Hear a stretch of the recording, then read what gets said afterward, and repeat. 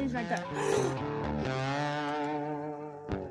This episode of the Bucktails podcast is brought to you by Pistol Creek and Trip Sporting Goods. Pick his head up. Yeah. Look at that. Woo. Good deer, babe. Hello and welcome back to another episode of the Bucktails podcast. This is your host, Eli Self.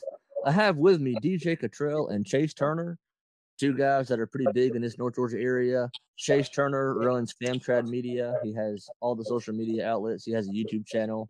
He shoots big bucks in Metro Atlanta in urban settings. Started following him, I guess, what was it, last year? Your channel came out, Chase? Yep. Cool. And then DJ, a few years older than him in high school, but I've known who he is. We've been kind of acquaintances for a long time. We both went to Lumpkin County, and his family lives here in the town. And he has Cottrell Ranch Outfitters, which is another Instagram page. So we're going to go into talking about kind of where those things started, where do y'all want to see him going, and kind of a curveball here. Chase, how did you get started hunting? So did you start at a very young age? Did you start a few years ago? What is your hunting origin story?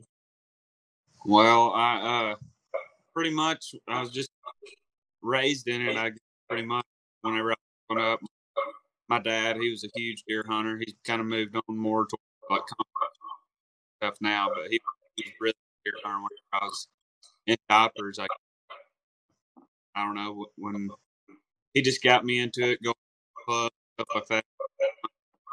I just found I was just fascinated with the wild point, and every time I bring a deer, I was out there messing with it or playing with it. Obviously, he took me to the first deer, and then just kind of went on from there, and then I deeper and deeper and deeper into it. Now I can't quit doing it if I want to. So. No, Chase, that's awesome. I can definitely tell you're an experienced hunter from your YouTube channel and the videos I've seen. It looks like you're very successful with it, and just the pictures that I peruse through on social media. You've killed some giants for sure. DJ, to you, the same question. What is your hunting origin story? How'd you get started hunting? Yeah, man, it really started whenever I was about 5-6 years old. Dad, he got this property, and we were sitting on the stand one day, and he was like, "Man, I'm gonna build a house one day right here." And he ended up building a house right where we had that stand, and his backyard is just a deer haven. And I grew up watching those big deer just roam around his backyard, and he wouldn't let us shoot them. That was kind of his thing. He wouldn't let us shoot them in the backyard. We had to get out and go do it. And that's pretty much where I got started. 9 years old, got my first bow. I actually started bow hunting before I rifle hunted. And 10 years old, got a 243 and killed my first deer with a rifle. Wasn't nothing special, but it was special to me, and that's what I think about the hunt. About people forget to live the hunt. Everybody's all about these big mature deer. If it tickles you, take it. You only get that one chance. Yeah, that's something I think that, I love all the content that you see online, all the YouTube channels, all the TV shows. But yeah, people have definitely gotten into, man, is this deer old enough? Is this deer big enough for me to shoot? And I've had people ask me that before. And I'm like, man, when it comes out, if you get excited, you need to take it. That's, not really talking about your first deer. First deer is different, but just anybody hunting in general, we have gotten too much into the fact of keeping up with the Joneses. Oh, so-and-so's killing 120, so I need to kill a 120. It's definitely gotten into that kind of thing of, a competition. And like you said, if it makes you happy, take the deer, Absolutely. So, no, heck yeah, man. Yeah, both of y'all have kind of a similar story to me.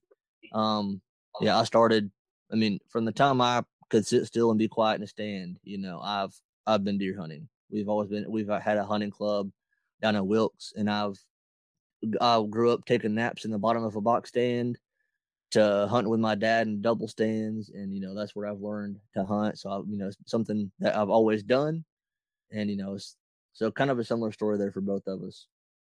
So Chase, another question over to you on Famtrad Media. So I assume that's Family Traditions is what it looks like, but talk about the name, the logo, kind of where you got started there, because there may be some listeners out there that are thinking about starting up their own channel or content creation deal. How did you make your logo? Did you make it? Did you outsource it?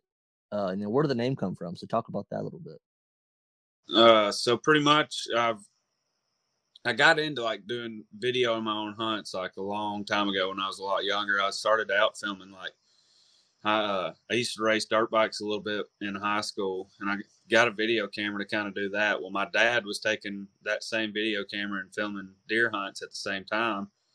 And then once I started filming a couple of hunts and stuff like that when I was younger, I don't know, 13, 14 years old, maybe a little bit older than that, I just kind of fell in love with that side of it. So I toted a camera around with me forever, getting into that, trying to figure out how to film deer and sell film and stuff like that. And then every once in a while we'd have a buddy or two go with me and we'd do it that way. And then, I don't know, I was probably junior in high school, I guess. I was like, we need to make a YouTube channel, so we did.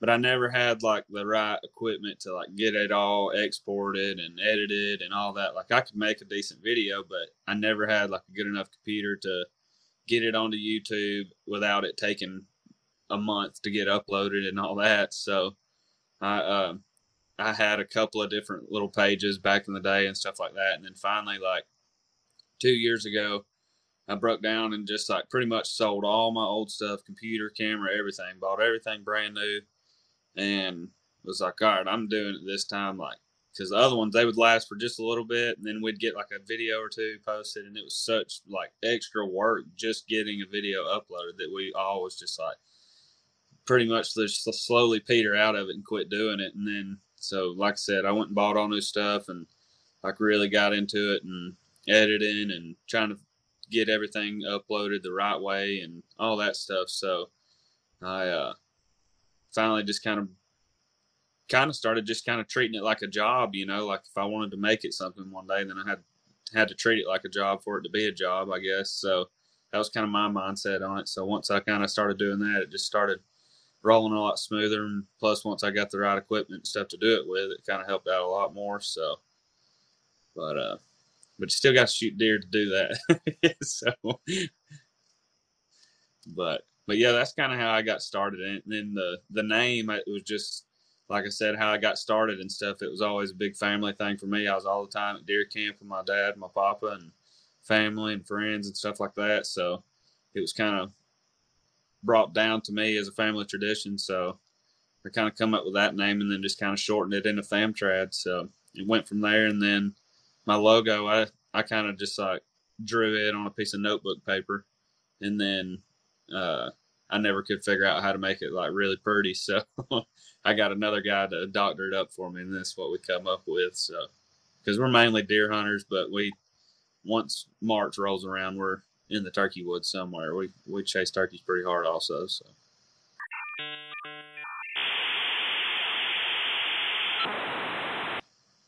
Oh, lost you there. My internet crapped out.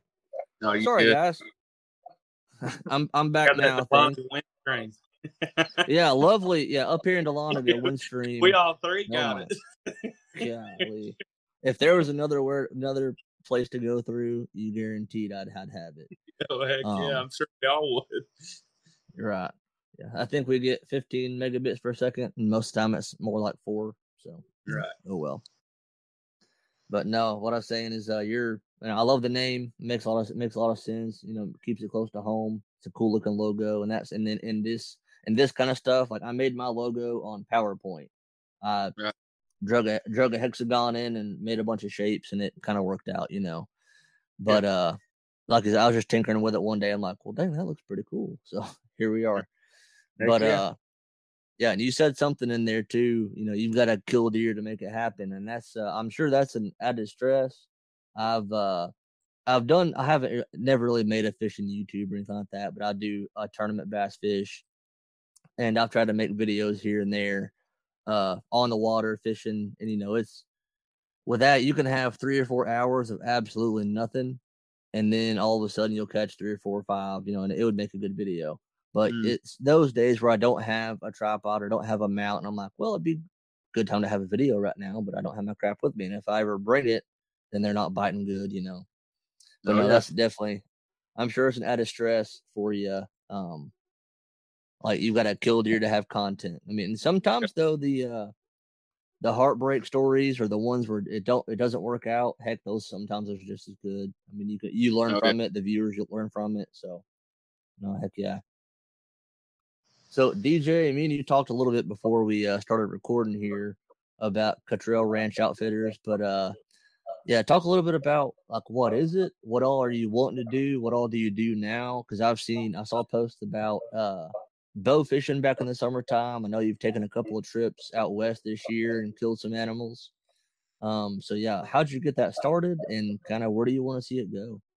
Yeah, man, it kind of all started with just a drunk night one night, and I started drawing up my family's brand and just adding antlers to it, and then I added ducks around it one night, and I was like, man, this actually looks good. And one day I'm gonna take it somewhere. Right now, it's really got nowhere. It's gonna be something one day though.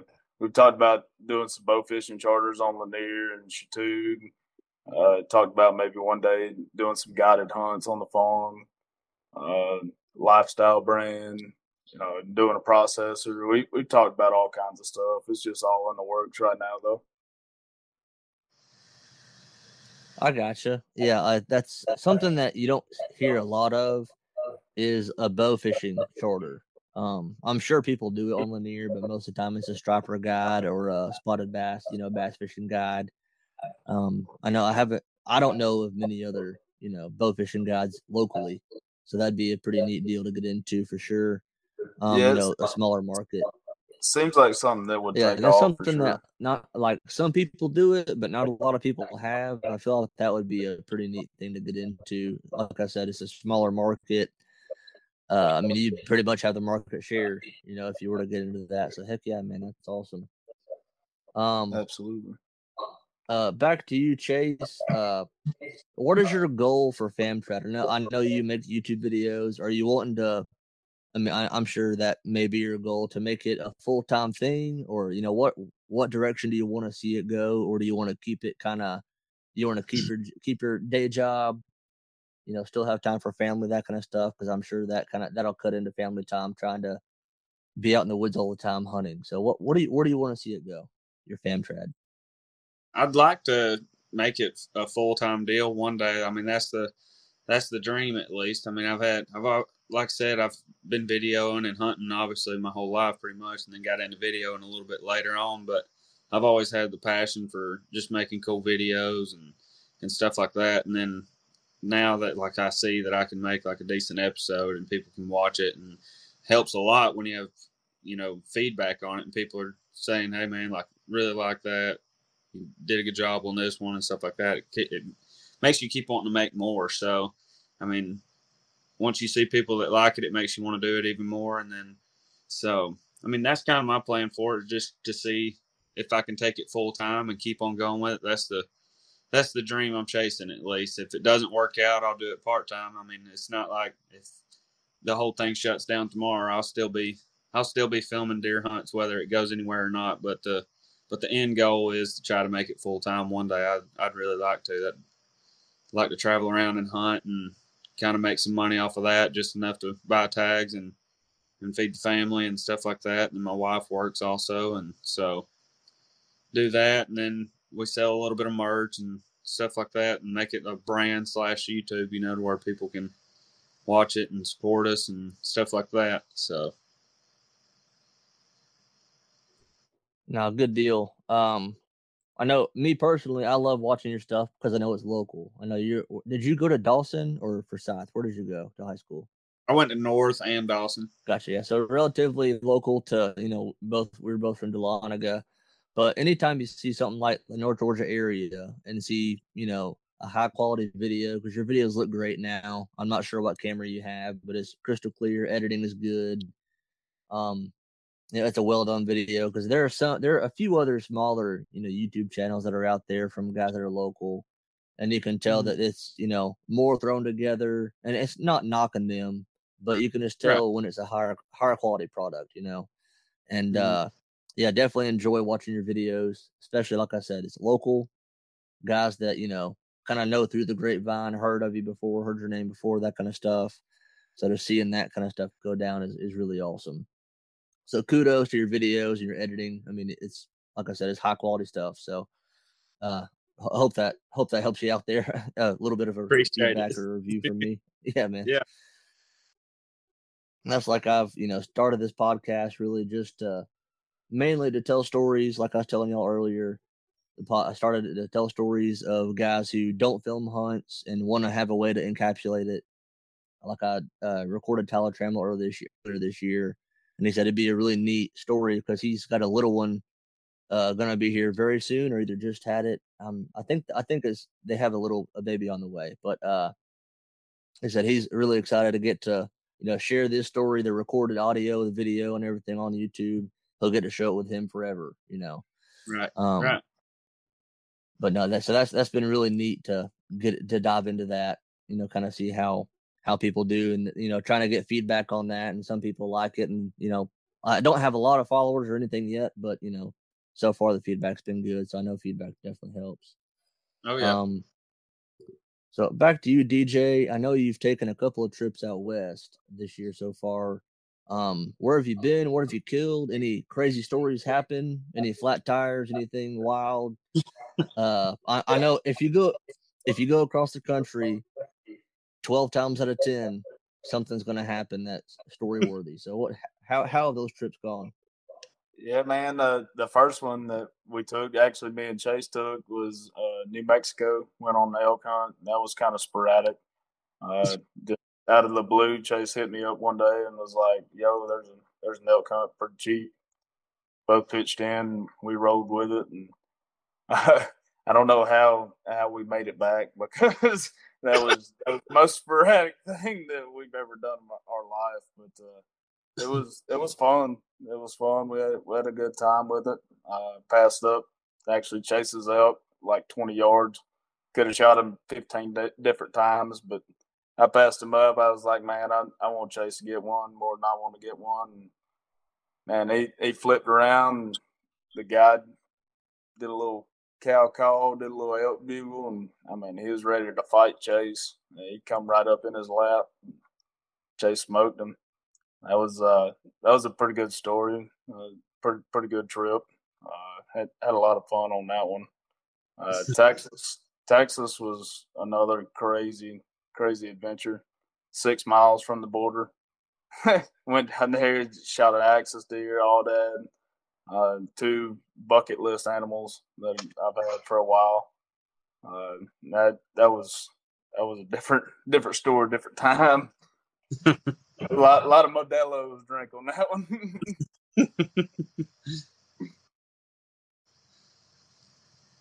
Chase, what was since you killed the elk, Chase? Tell me a little bit about your experience, kind of how that went. Well, first of all, me and DJ planned a week-long elk trip in Mexico in under 2 weeks. So, luckily to have friends like him, I texted him, told him about it. And he's like, "Let's go now!" Like, and he texted me 3 or 4 days afterwards, like, "Let's when we leave, and like, let's go." And there's not many people that'll do that with you, and I love stuff like that last minute ordeal. Hop on a plane, go somewhere, nothing on the mind, but let's hunt and be successful with it. And we did, man. We hopped on a plane and went out there and shoot it. I mean, even if I didn't shoot one, luckily enough, I got a friend like DJ. He actually passed the elk up and let me shoot him. But like I said, even if neither of us killed, we still had a heck of a time, man. We had a good guide out there, and it's a different world out there. DJ can vouch for that. It's completely different than here. So me and him was both in like outer space for a week, and but it was a dang good time. Yeah, no, it's definitely good to have friends like that where you can say, "Hey, man, you want to go to Mexico tomorrow?" No, that's wild. I'm sure y'all were running around like crazy, throwing stuff in the truck. May have had bags and may not have had bags, but no, that's hilarious. So on your elk, I think we was more worried about getting through customs at the airport than was anything. Yeah, camera cases, bow cases. They flagged us for everything going through that thing. Oh, I'm sure. I've flown with a rifle, or well, it was a shotgun one time. Went up to Wisconsin on a bear hunt, and I know that was an ordeal. That was heck, I forget what year that was. 07 maybe, but so that was before. Well, that was. I mean, customs were still a pain, but no, flying with any kind of weapon, golly, it adds to the struggle of flying. Yep. So Chase, talk about your elk. How big was it? Was it 5x5, 5x6? What was it? Talk me through that. Talk me through that hunt a little bit. So we'd been kind of hunting for three or 4 days. Was it the third day, DJ? Third. Yeah, we'd been hunting every morning and then hunting every evening. We was kind of sitting on water holes and stuff in the evening time, and we in the morning times they were just getting heated up, I guess, out there. I mean, they was bugling and stuff like that, but they weren't like sure enough ready to break and come to a call, like a hot turkey would or something. And then that evening it was just like a light switch, I guess. We sat down on a water hole and that we hadn't even been to yet, and we hadn't been sitting there maybe 5 minutes, and one bugled behind me, and then maybe a minute after that, another one bugles across the pond for me, which is on DJ's side. And shoot, it wasn't 5 minutes, I don't think. I looked up and he was coming off the ridge over there, and the first time I seen him, he was like maybe 25 yards from DJ. And he's just sitting there and he's like pointing at me, telling me to shoot him. I was like, no, like, you shoot it. So finally, I don't know if the wind swirled or what. He got a little squirrely and kind of ran. But when he ran to my side of the pond. He like jumped over this little bank or whatever. And then the guide, so it was me here, DJ here, and then the guide was backed up in between both of us. So when he bugled, the elk come running. He had to run by me to figure out where the call was coming from. Well, when he did that, I had to stop him, and I ended up stopping him at like 8 or 10 yards and shot him right there. And he ran probably, I don't know, 80, 100 yards maybe. And it was party on after that. Tailgate parties for days. Yeah. No, that's crazy, man. To see it, like, I know elk are big, but I feel like that's an animal, when you see it in person, you'd be like, oh my gosh, like bigger than a cow. I mean, you've seen cows around here in North Georgia, but see an elk that close, I'm sure it had to look like prehistoric, like a dinosaur. Yeah, it's a different feeling, sure. Yeah, and then that's a blessing for that deer or that elk to only run 80 or 100 yards. I've heard of stories of people shooting an elk and it runs 300-400 yards. I mean, heck, a white-tailed deer with a good shot can run a long ways. So I can only imagine an elk, lucky to get a pass through. Hopefully you do. But if you don't get a pass through, it's going to be tougher to track, and they're going to run through. No telling how long you can track them. So, no, that's awesome. They didn't have to track them that long. And I'm sure y'all were celebrating like crazy for it to come together last minute, plan it last minute, hightail it out there. Man, I'm sure y'all were on cloud nine. We was celebrating like crazy because he didn't go off the bluff. He was about to go off. Boy, we'd been out there 2 days packing him out. Yeah. He had about maybe 5 steps, and he went off the side of a mountain, and we'd probably still be there packing him out. So, did y'all use horses or 4-wheelers or anything to pack him out, or was it all foot? Yeah, luckily the place we was at, they had 4-wheelers, so luckily we could get a 4-wheeler too. And so we had to, we dressed him out right there, gutted him out, and we got him on the back of a 4-wheeler, and we flipped it 3 times, getting him to the and got him out finally. It was still a process. It wasn't as hard as actually packing him out, but it was still a process for sure. Yeah, Hell, I'd rather that's pack after. them out and flip that four-wheeler. Did y'all flip it on top of anybody, or how did the flipping go? I mean, I got swung about 15 yards. That's about it. Because you would have that elk, they would all just put like the two front feet on the head, so it's pretty much just riding a wheelie. So anytime weight shifts, the whole four-wheeler turns with it. And DJ's on one fender, I'm on the other, then the guide's driving it. So you hit one root ball, and it's like somebody's going that way and somebody's going that way. Well, It got Western. I'm sure. Well, I bet the suspension was bottomed out, so it's going to bounce even worse if you hit anything. I bet that was a sight to see. Did you ever get that any of that on video? I don't know how much video we got of that whole process. I don't think we got a little bit of it on video, I think, but more than less, I think we let up that order just because we was trying to get it done before dark and bears and like when I shot him and we got to him, we had to go back out and get the four-wheeler or whatever, and we had to lay.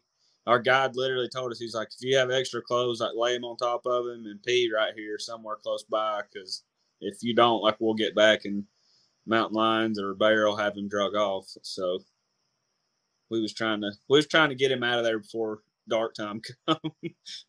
Yeah, no, that makes perfect sense. And that's and y'all know this as good as anybody. Once you kill the deer, the fun begins. Or once you kill game, anything, the fun begins. But yeah, that sounds like that was the meaning of the word fun, Yeah. You see the guys on YouTube that or whatever, you hear a story about someone killing an elk and they have to pack it out 3 or 4 people on their backs. I mean, that right there would suck. So thankfully you had a four-wheeler, but I'm glad y'all made it back in one piece. Yeah. even if you did flip a few times. Barely. You made it back, but everything's going to have its challenge for sure. But so were y'all staying at so you said it was a guided service. Were y'all like in a lodge or, pretty nice setup there? Yeah, we was staying in a tent on a cot, about 27 degrees, snowing one night. It was a different ball game. Ball game. What I thought it was. That's for sure.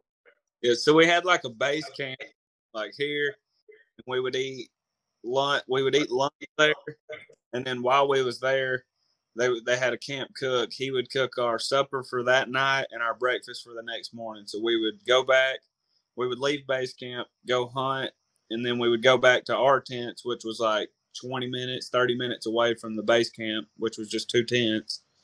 And we would hunt that evening, go back to our tents. We would eat dinner there, wake up the next morning. We'd warm our breakfast up there. And then we'd hunt that morning. And then when we'd go back to our tents, we'd kind of shed some layers, put our bows up, and then we would go back to the base camp and do it over or whatever. So, but like where we stayed, like DJ said, we just had like 2 wall tents, 2 cots, and we had a kerosene heater in there, but you couldn't leave it on too long or you'd look like Willie Nelson walking out of it the next morning. You say hi. No, yeah, that sounds like a good experience. I'm sure y'all are stronger men for it, for staying in a tent in the 27 degrees and can't leave a heater on because you might die or get high. No, that's funny. Yeah, it was definitely an experience. So like the first night, I remember we was laying there, and me and DJ the first night, we're kind of worried about that whole altitude sickness thing and all that. So it's like 2 or 3 o'clock in the morning, and I just hear like, Chase. So I like wake up freaking out. He's like, you hear that? I'm like, what's up? And he's like, elk bugling right outside the tent. It's like, me and him being from Georgia, we've never heard of elk, like a real elk bugle, So we get out of the tent, we're standing outside, and the guide, he's like a like Mexican cowboy pretty much that lives out there. And he's like, what are you guys doing? Like, Waylon, you hear that elk bugling out here? He's like, yeah, they do it every night. Like, go back to bed. But me and him were like freaking out, because we've never seen it. So. But just stuff like that, it's just different to us, but so normal. Like, what is wrong with these rednecks? No, that's funny. I can imagine a Mexican cowboy, and they're like, "What do you?" They do it every night. Go back to bed. You're fine. Like, you're gonna be okay. I promise. This guy was no joke, man. he was off the charts. He's 10 out of 10 guide service, for sure. Good Lord. So you said they weren't quite at the height or the peak of being able to be called in. But did y'all get to hear a good bit of bugling while y'all were hunting, or like were they pretty receptive, or was it kind of a slower deal? What would you say, DJ? I mean, we heard a decent amount of bugling, I guess, but it never got like super crazy. I mean, compared to what you see on TV, I mean, it wasn't hot yet. I'd say we was about a week, 2 weeks early. Yeah, I can only imagine what happened on that mountainside whenever he left. I mean, I could only imagine because the weather was changing just constantly. I mean, we had 90-degree middays and we had 20-degree nights. It was about to hit. It was just a matter of seconds. It just wasn't our time yet as far as that goes. Chase he got one off a call, but that's really about it. And we had a second one that same night coming in, but it wasn't. I wouldn't say it was like what you would see on TV. Right. Yeah, well, that's especially y'all planning it last minute. I'm sure it's tough to hit it right, because that's. I mean, in Georgia, they'll rut about the same week every year, or same span of a couple days, but year to year it can also vary. And I've never elk hunted. I've heard stories be told. Like you said, we've watched it on TV or YouTube before, but I'm sure there's a certain peak you want to hit, and it's probably a coin flip whether or not you hit it or not. And that's not like you can. It's not like driving down to Gainesville. You're hopping on a plane, flying to Mexico. So it's not like you're like, oh, we'll just come back next week. No big deal. A little different. Not sure if y'all would want to, given the tent and almost dying on a 4-wheeler, but I mean, mission accomplished. But I'm glad to be alive. If a man had about 4 weeks to spend out there, it'd be worth it all day long. Yeah. Now we've done that. We took a trip over to Lake Gunnersville to fish one time. It was for my bachelor party, actually. And it was in July. So we went over there expecting the best summertime fishing, deep cranking. Thought it was going to be lights out. But it was unseasonably hot, and it was not a great trip. I mean, we had a good time for sure. But no, the fishing was not what we thought it was going to be. But and that's like you said, if you could spend 2 weeks or 3 weeks or whatever in a place, you could probably hit it right. Pick that one good window. But no, sounds like that's a trip you'll always remember. Hopefully, y'all did get a little bit of video from it, and I'm sure y'all will have stories to tell, even more than what you've already told or what you can tell legally on this podcast. But I'm sure you'll have some great stories to share for a long time for that. So that's awesome. So talking about upcoming trips, and y'all took the elk trip together, so that sounds like a great time. Do y'all have any upcoming trips together y'all are taking, or do y'all have anything else planned yet, or is it going to be another 3 days later? Hey, let's run to Ohio real quick. I'm hoping Chase will hook me up on a good duck hunt. That dog back there, she's worth us right now. She's ready to go work. Yeah, I don't have anything in plans right now, which I'm kind of on a PTO. I was already PTO at work before the whole elk trip, but I went negative for that, so I burned PTO to go on that trip. I'm trying to build it up right now. But if I end up tagging out in Georgia in the next couple of weeks, then I may end up taking like a late weekend trip or something like that, going hunting some public somewhere or something like that, maybe. And then me and DJ, we've talked about maybe going duck hunting for a weekend or something like that in later season. So there's no telling. I'm a super last minute, like that New Mexico trip wasn't my first last minute ordeal. I'll get on my phone and see somebody Illinois that killed a big deer, and it just looked cool. And then next thing I know, I'm on Google searching, how do I go to Illinois this weekend? And I'll go up there for 2 or 3 days. So I'm probably the world's worst about it, honestly. So that question, there really isn't no telling. But as of right now, there's nothing in the books. Gotcha. Well, hey, sometimes those last minute plans are the best ones. It sounds like that ended up pretty good for y'all. So maybe that's how y'all should do it. Like, nope, we're not making any long range plans. We plan less than a week tops. Yep. No, but that's awesome. I guess the last topic we can, or not the last one, but a topic I wanted to bring up to both of y'all. I don't know how much urban hunting you've done, DJ. I know I haven't done done much at all. You know, I hunt in Lumpkin and Wilkes pretty much. I've been on a few trips out of state, but most of mine is rural, you know, big private pieces. I wanted to talk about, especially with the rut coming up, what differences do you see, Chase, in hunting an urban setting like down Alpharetta, Roswell, something like that, Metro Atlanta, you know, down when there's a lot higher population density of people versus rural? So how do you hunt it differently? Is it kind of the same? I mean, do the deer act the same, or is it, you know, what factors kind of come in there? Urban versus rural hunting the rut. I mean, during the rut, I usually kind of study.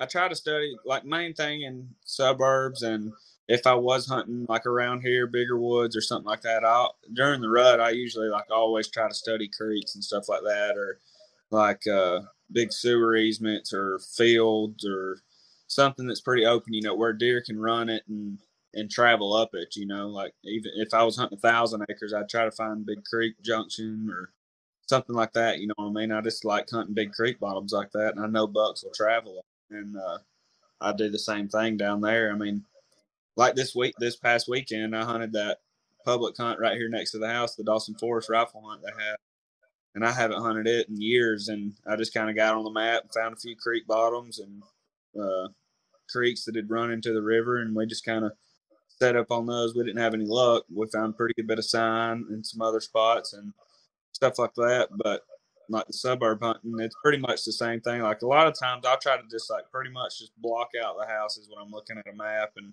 act like it is big. Like if the house wasn't there, just treat it as woods was there, you know, and just kind of run with it that way, which you kind of got to, you know, the way it's laid out down there. You know, you get in the backside of a neighborhood and there's 40 houses and one strip of woods that run through it. And the only reason that strip of woods don't have houses on it is because of creeks there and they couldn't build on it. So I find myself on a creek a pretty good bit, whether I knew it was there or didn't know it was there. You know what I mean?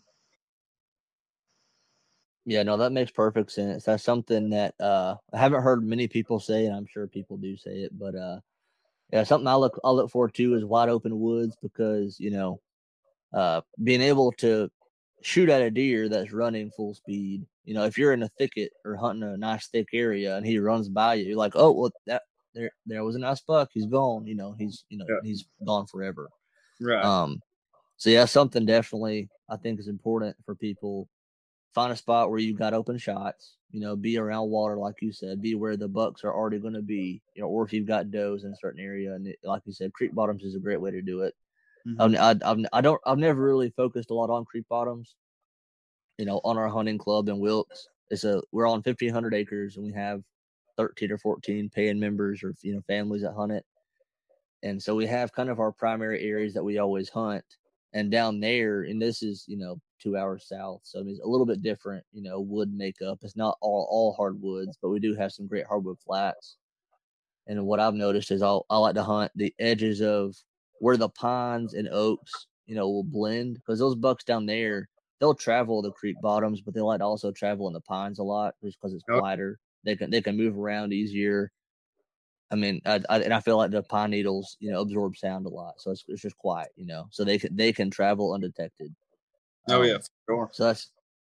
So I mean, and I'm sure there's some pines and whatnot on Dawson Forest, but that's something that I like to do, is find the transition. Like I think wild game in general, fishing, hunting, you know, bass fishing, transitions are a good area. If the rock goes from big, you know, slab rock to chunk rock, or chunk rock to pea gravel, that's a good place to be.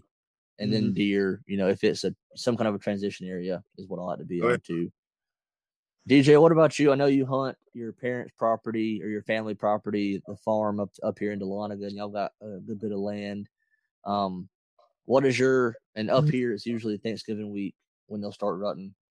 What is your game plan? Like if it was Thanksgiving morning or, that week of Thanksgiving, what would you be doing tomorrow?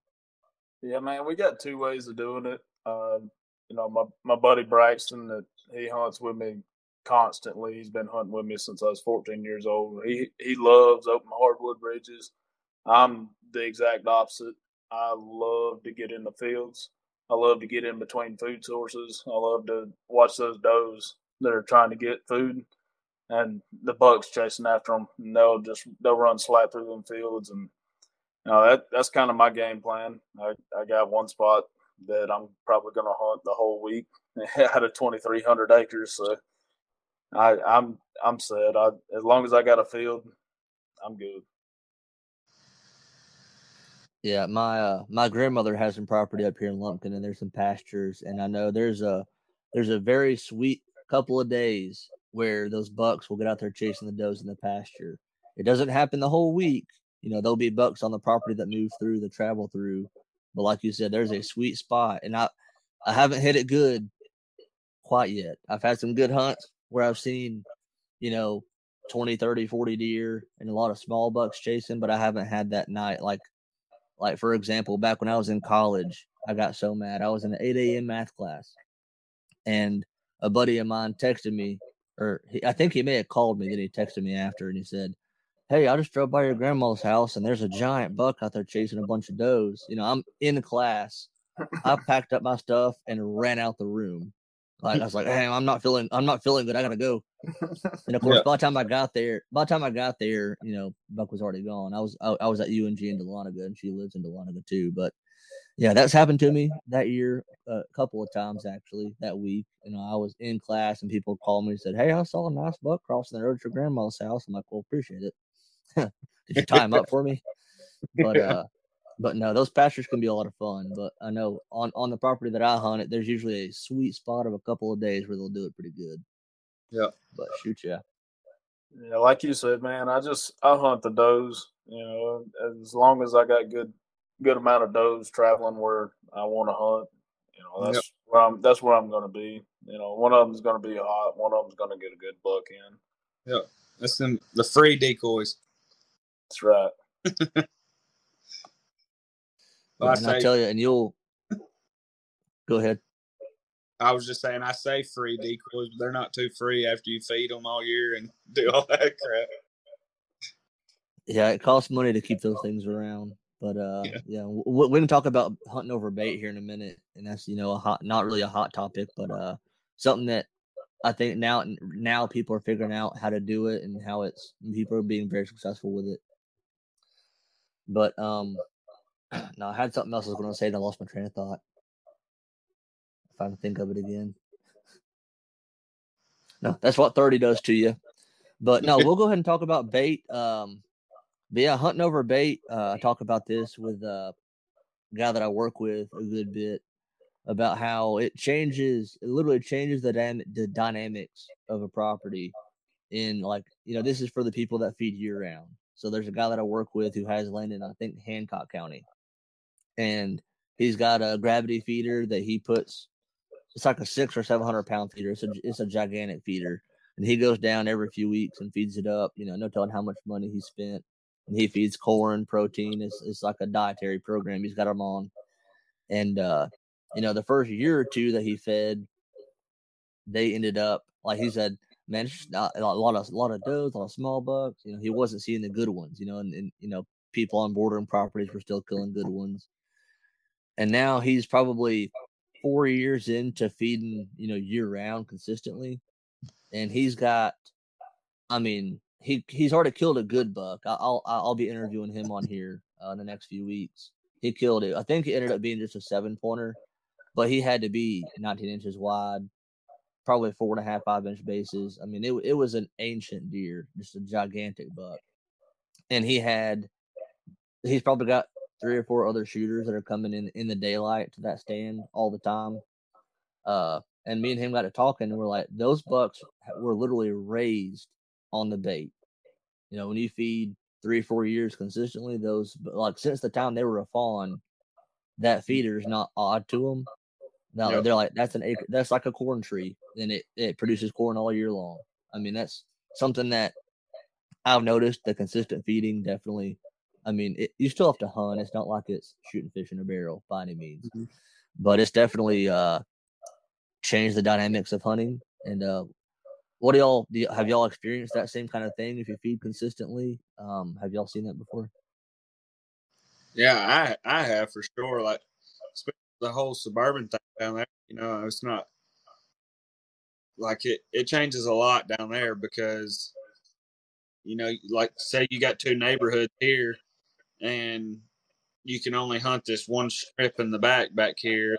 Got a strip that runs off of it this way, like, and this patch up here goes into like a hole of nothing. You know, don't have any oak trees or anything. You couldn't get permission on any of these where the deer actually travel already on their own. But you could get permission up here. Like, they have no reason to go up there unless you do have feed up there. You know, I've noticed that you know, like getting spots down there, it helps a lot doing that. But then at the same time, it can hurt you. Like, I've seen mature deer that just want absolutely nothing to do with a corn pile. And then, but like I said, you have those small blocks that you can't really, that's about all you can do on feed. You know, a deer don't have a reason to go over there unless there is food out for them and stuff like that. So it's like that deer that I shot last week or whenever, 2 weeks ago. Man, he come in and he was a mature deer. He was the most mature deer in there, and I hadn't had a single daylight picture of that deer at all. And then that Friday morning, I was at work and he popped up on the cell camera. He was in like 8:30. I was like, "What the heck, man?" So I shot out work, you know, went down there, and I'm pretty sure I knew where he was. Long story short, and when he come in that evening, he stood like 60, 70 yards from the corn. If y'all watch the video, it'll probably next week, but you see him stands like 60, 70 yards from the corner. He just stood there for probably, I don't know, 2 or 3 minutes and just stared at it. Never moved, never nothing. You know, he was just sure enough, like slowly checking it out. And when he finally did commit and come in there, he comes in, and I didn't know it, but I had a doe below me, and she actually had pinned me down, and I didn't know it. Like, soon as I was about to draw, she blows, and it wasn't even a second. He turned around and shot out of there. Like, I mean, you couldn't even see him running. He was running so fast. And just luckily, I think I had so many deer on me that evening that I think he almost like scared himself. So he got down there, and I think, and I could be totally wrong on this, but I think he kind of got down there and was like, all right, maybe it was nothing because there's deer still like standing up there or whatever. So he slowly come back in, and that's when I shot him the second time. But that, I kind of got off subject there. But like what I was saying is he come in and he just like stared that corn pile down, you know, like he just knew it wasn't normal. And this is the first year I've hunted that place. I don't think feed has ever been put on it because all the doors that I've knocked on and tried to get permission and stuff on, like, you could tell nobody's ever really hunted in there unless it was being poached or something, you know? So I don't think those deer had seen that much corn and stuff like that. You could tell it was his, I'm not going to say first rodeo, but he was not used to that being there. And I don't know, you could tell it wasn't normal to him, I guess is what I'm trying to say. Yeah, that's another dynamic to all this too. Is like you said, if it's your first time feeding on a piece of property, those deer are definitely going to be a little bit more skittish, a little bit more on edge, you know, because they know it's not natural. And I feel like deer do know that. I mean, I feel like we don't give deer enough credit. A lot of times is they have like a sixth sense. I don't know if they can like sense you there or if it's just. I mean, obviously their noses are insane. Oh yeah. But I feel like deer know if it's not natural. And like I said, until you've been feeding a spot for 3-4 plus years, then and at that point those bucks are like, okay, that's natural. That's been there for a long time since they were born, you know. But no, that's an interesting dynamic I didn't really think about in the urban setting, hunting the suburbs or the neighborhoods. Is that if there's not any food in the area, or like if you door knock and have a decent block of woods, but there's not great food, like why else would they be coming in there except for corn? So Right. that's pretty interesting. And then two, I feel like that simulates. I've listened to the MSU Deer Lab, their podcast, a good bit, and they've done studies where they simulate, a full mast year on certain oak trees, where they'll, if it's a year where the acorns are not falling like crazy, they will, take and not plant, but they'll pour out, bukus of acorns under that tree as if it's, an insanely heavy acorn year. So I feel like that's kind of what you're doing in those areas, because there's obviously not as much woods as, a big wooded area because there's houses. Right. And, so a lot of the oak trees have been cut down. So literally you're adding in, pounds of food, or, pounds per acre, however you want to break that down. You're adding in food and nutrients to them. So that's a pretty neat deal. Right. That's like what you were saying, like it ain't natural or what. Like the way I've always looked at it is, you get like a short enough mature deer in there, and it's pretty much like tonight. If you was to come home into your house, you got off of work today, you come home, and there was a plate sitting in the middle of your living room that had filet mignon on it, and a baked potato, and a mac and cheese, and a slice of cornbread sitting there. It would be all, it's not natural, just sitting in the middle of the floor there. He's lived there his whole life, and all of a sudden he comes in one day and there's 100 pounds of yellow acorns laying on the ground. He's going to be like, well, all right, now, like, this ain't real right. He eventually, I think about all deer, eventually they just can't resist. I think they're eventually going to go there and eat it, whether it be 3:00 in the morning or 3:00 in the evening. That's a whole different ball game, but that it definitely makes a difference, I think. No, for sure. DJ, how about you? Do you feed year round on your farm, or do you do kind of just during the season, or how do you do it there? Yeah, man, it started off seasonal. About 2 years ago, we started doing it year round. Straight corn to begin with, and then this year we switched to corn and protein. Started bag feeding. Figured out real quick that was not the way to go. We had to get some feeders out and put some feeders out.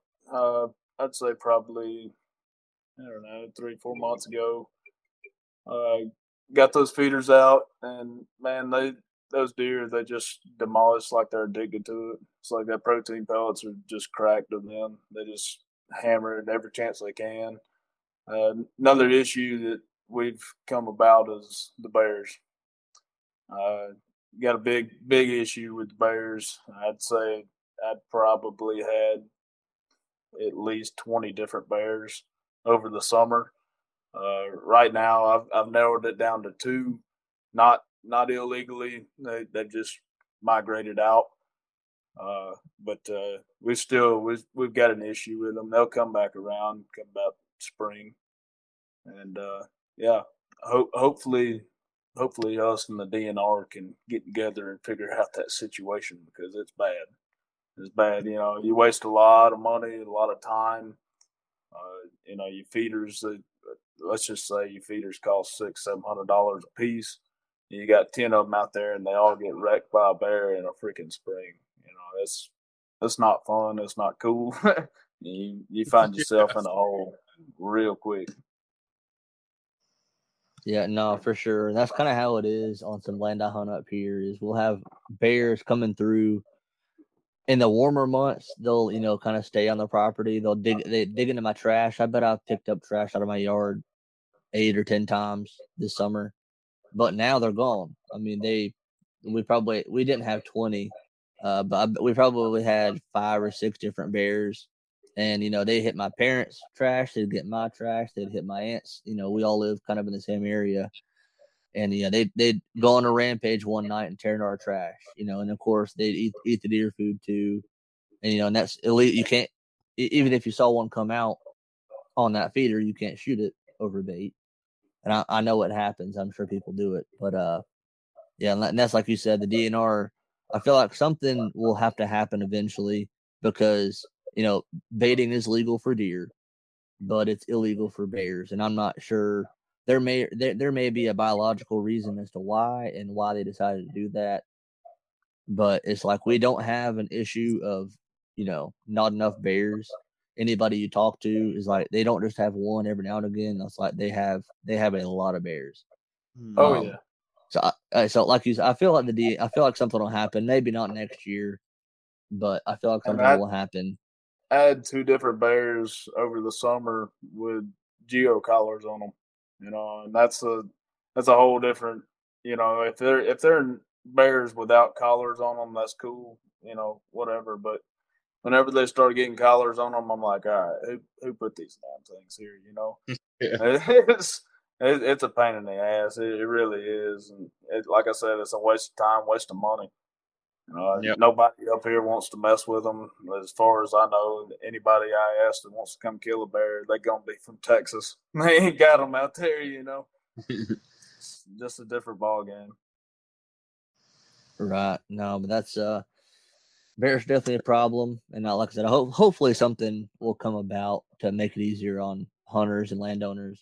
Like I said, our issue around here is mainly trash. I mean, they're a nuisance. No, they really are. Yeah, no, they're a bad deal, man. Yeah, well, heck yeah, guys. Well, I have enjoyed it thoroughly. Thank y'all both for coming on. I've enjoyed talking about y'all's different ventures, your trips, killing an elk out west, staying in a tent, almost dying on a 4-wheeler, having a legit Mexican cowboy as your guide. I'm sure that, like I said, a lot of good stories there, so I appreciate it. Thank you, guys. Thank you for listening to the Bucktails Podcast.